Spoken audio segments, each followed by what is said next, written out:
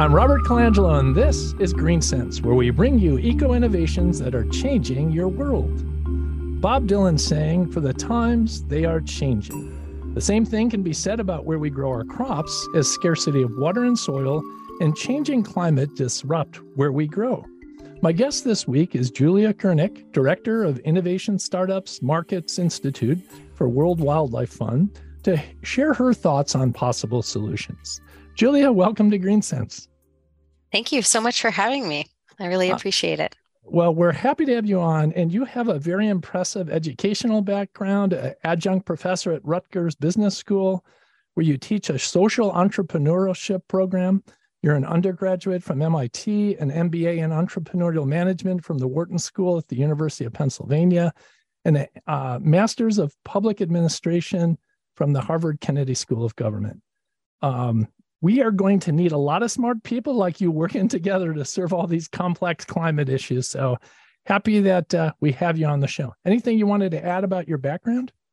No, but I mean that was very flattering. Thank you very much. No, I think it's a good summary. Other than I would say it's been great to work on both the private and public sector sides, both to explore different ways to tackle these issues. So in your current role at WWF, you identify and research emerging issues and trends that have the potential to disrupt food and agricultural systems. And before we get into what you do, let's talk a little bit about WWF. Most people, when they think about WWF, they think of a respected science-based nonprofit organization that protects animals. So give us a summary of WWF's missions, programs, fundings, and why it's involved with agriculture. So let's start out. What's the WWF mission? Absolutely. And it is a common question, so one I'm very glad you asked. So WWF's mission, you're absolutely right, is tied to animals, but it's also a little bit broader. It's about conserving nature and reducing the most pressing threats to our planet, but specifically doing that in a way that people can live in harmony with nature. So biodiversity and animals are absolutely, a huge part of that. But I think it is also broader about the environment and the larger ecosystem in which we live. Are we considered an animal? Yes, us too. So tell me about the major programs WWF is involved with.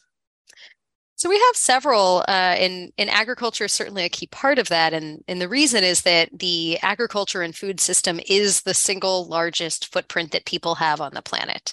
And so whenever you're discussing these larger goals around, environmental conservation and biodiversity protection, it has to include agriculture. And then obviously food and agriculture are so important to people in working lands and livelihoods that it is one giant issue to tackle. So that's the food and agriculture reason. We also have, though, goal teams in oceans, in forests, in climate, in wildlife, and in markets, which is my goal team, and then the food and freshwater team as well that also tackles agriculture. And how are your programs and your organization funded? We have a variety of sources. So we are a nonprofit. We do depend on funding. I don't personally know the exact breakdown. I believe it is on our website of the sources, but it's a variety of foundations, individual donors, commercial, and government. Do you have any programs that generate revenue? Oh, that is a good question. Mm-hmm. In my team, no, I don't think so, although we do have a new impact wing that is going to be engaging in impact investments, and they've made their first couple, I believe 2 or 3 to date. So you have a fund that invests in companies that impact the environment?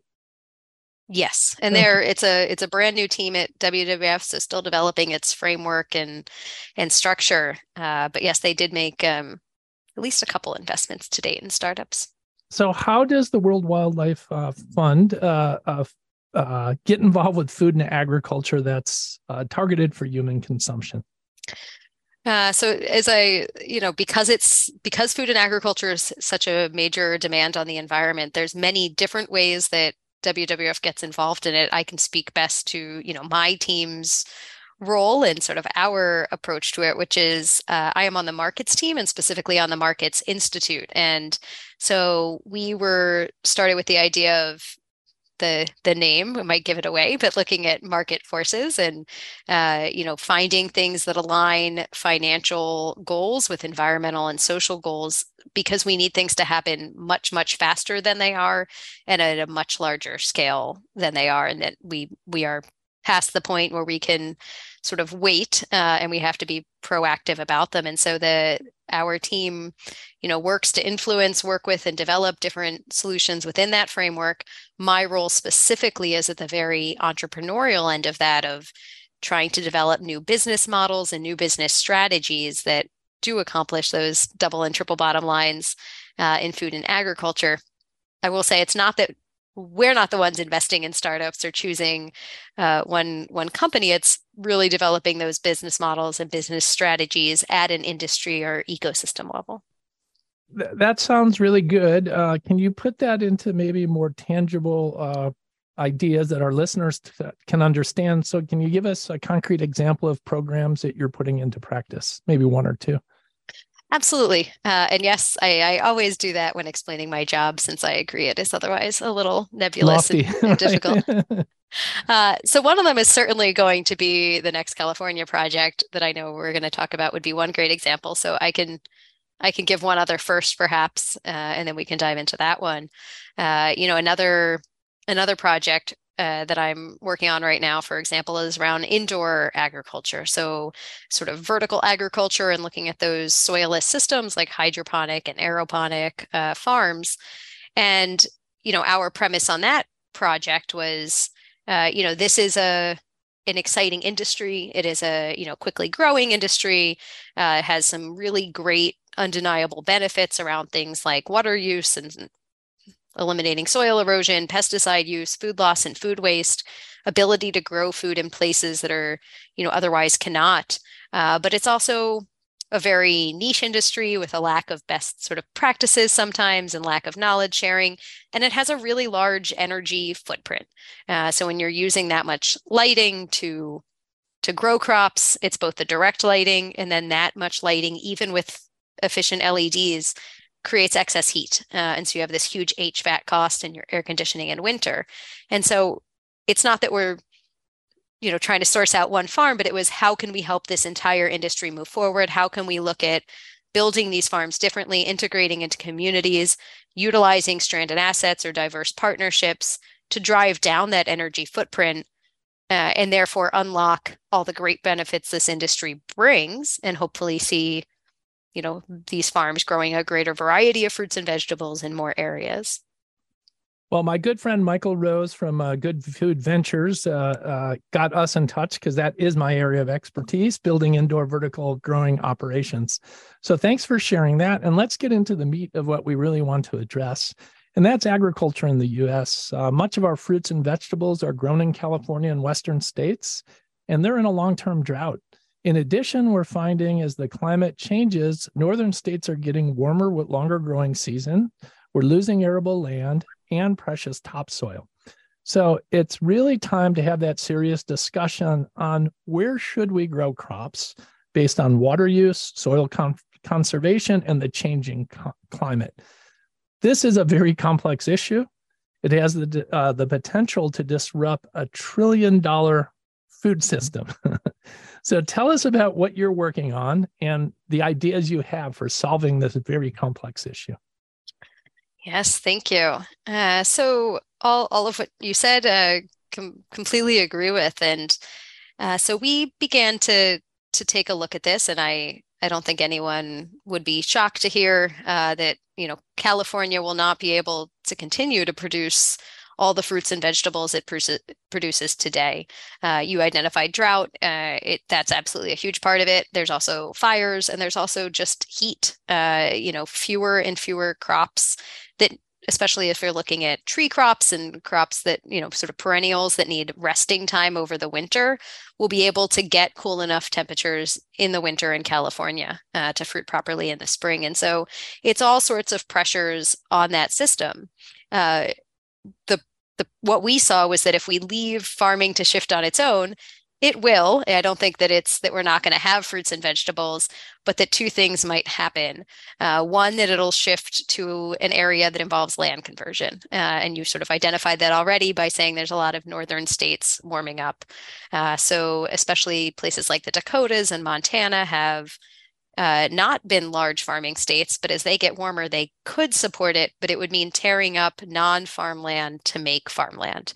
That brings a really large environmental footprint and is a major problem for biodiversity. So we wanted to prevent that by proactively shifting somewhere else. And then the other thing that we would be worried about if left to shift on its own is that we'll duplicate the system that exists in California today.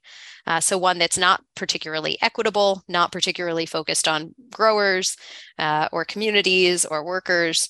And so wanted to see, can we proactively shift it somewhere that avoids land conversion that's better for the environment, but then also gives us the chance to design a radically different system and one that is, focused on equity, on small and minority farmers, and on communities. Yes, lofty goals, hard to put in practice. And you're a very market-based person. In my mind, one of the ways to approach this, there's not one way, there's many ways, is to look at the archaic Western water rights. They actually promote bad water practice farming. And if we're able to change those water laws and water rights that really promote water conservation and good farming practices, would that be a market-based solution? I think it could be. I think there's many ways to tackle the market, and certainly many policies and many existing market forces do lead to the system that we have today. So it is a multifaceted problem. I mean, in our case, we're specifically had narrowed in on bringing this to the mid-Mississippi Delta. So it wouldn't necessarily engage the water laws you're referencing, but perhaps we could learn from those and avoid some of the take lessons learned from places that have already gone in the other direction. And why did you pick the Mississippi Delta? It's for many reasons. It is an area that's rich in farming already. So the Mid-Mississippi Delta has about the same size of cultivated acres as, California, depending exactly how you're defining the regions. But it's pretty much all commodity row crops. So things like rice, wheat, corn for feed, like for animals, as opposed to sweet corn that we would eat, cotton and soy. And so it is these very, very large scale farms growing row crops, but it's already farmland with fertile soils, with terrific farmers and a terrific agricultural ecosystem of extension schools and extension agents and sort of I think those intangible assets that are hard to recreate. It is also has plenty of water, sometimes even more water than needed. Although I do recognize I'm saying this while the Mississippi River is low, but in general, that's not a concern. And from a market perspective, it has a lot of assets too. It's very centrally located. It's easy to get to quite a lot of the country, especially coming out of the last few years. A lot of major companies want shorter and more diverse supply chains. So there's a great market argument there, and it's in dire need of economic development, which is, I think, both a hurdle and an opportunity. It's an opportunity to really do something differently there, but it also means it's easier to attract some of those market forces because right now it is less expensive than California to do so. With the climate warming up and it seems like the cooler patterns are more migrating towards the north, can that area become overheated and become an issue with changing climate? It's a really good question. And I mean, yes, it could. There is the thing that might be the saving grace there is that it's still seasonal. So you have very different temperatures in the summer and winter there, as opposed to somewhere like California, that has a much similar temperature year round. So even as temperatures warm up in the Delta, it is more likely to mean that the growing season is shifting in when it happens, as opposed to going away altogether. And for crops that do need the resting time over the winter, there's still quite a lot of room for it to warm up, but they would still get that because they have that big differential from, mid-August to mid-January. Agriculture is a big driver of the California economy. Are they going to go willingly and get this business to migrate out, or is this going to take some incentives? So I think that I'm really glad you brought that up because I think that's an important piece that I haven't brought up yet, which is that we don't mean any of this to be against California. We're not trying to take anything from California. We're not trying to, steal agriculture. That's the last thing we want to do.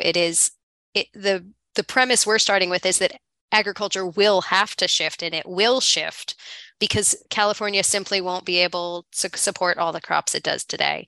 That's also not meant to say that they will stop being an agricultural state altogether, but I think California is going to have to make some hard choices on which crops to focus on as they have fewer resources like water to be able to grow as many they do now. And simply because some won't be able to be grown. California grows almost all of our peaches now, which is, I know, a surprise. Everyone thinks Georgia, but California really grows pretty much all of them. And peaches are one of those crops that by the next couple decades won't be able to grow in California due to heat. So we're not trying to take it from California. We're just trying to proactively think, if it's already shifting out, how can we use that as an opportunity? Industries are very, very rarely adapt. When I think of records or cassettes, very few companies get into the new technology.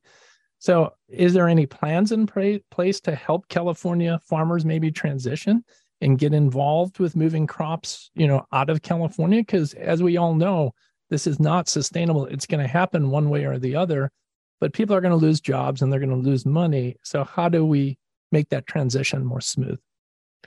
It's a really good point. And I think it's something we need to really consider. What we are concentrating on this project is focused on the economy of the Mid-Delta. And, for example, pretty much all of the remaining minority farmers today, especially if we're talking about Black farmers, are in the mid-Mississippi Delta. And so we're talking a lot about, how can we support farmers that are already in the Delta? How can we support small and minority farmers that have been consistently left out of the equation?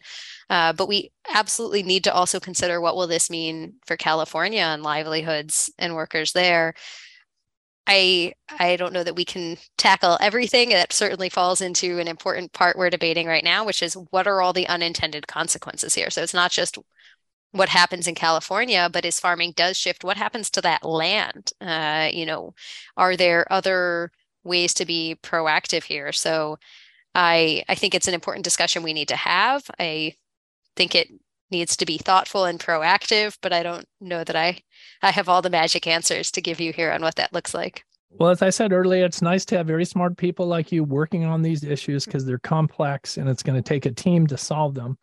One of the things you shared with me prior to our discussion was a chart that showed where vegetable farms were, the density of vegetable farms, and where food deserts or areas that were underserved were. And it was amazing to see the proximity of underserved areas to vegetable production.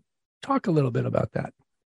Sure. It is very sobering when we created that map that people are going hungry and don't have access to food in areas that are producing it.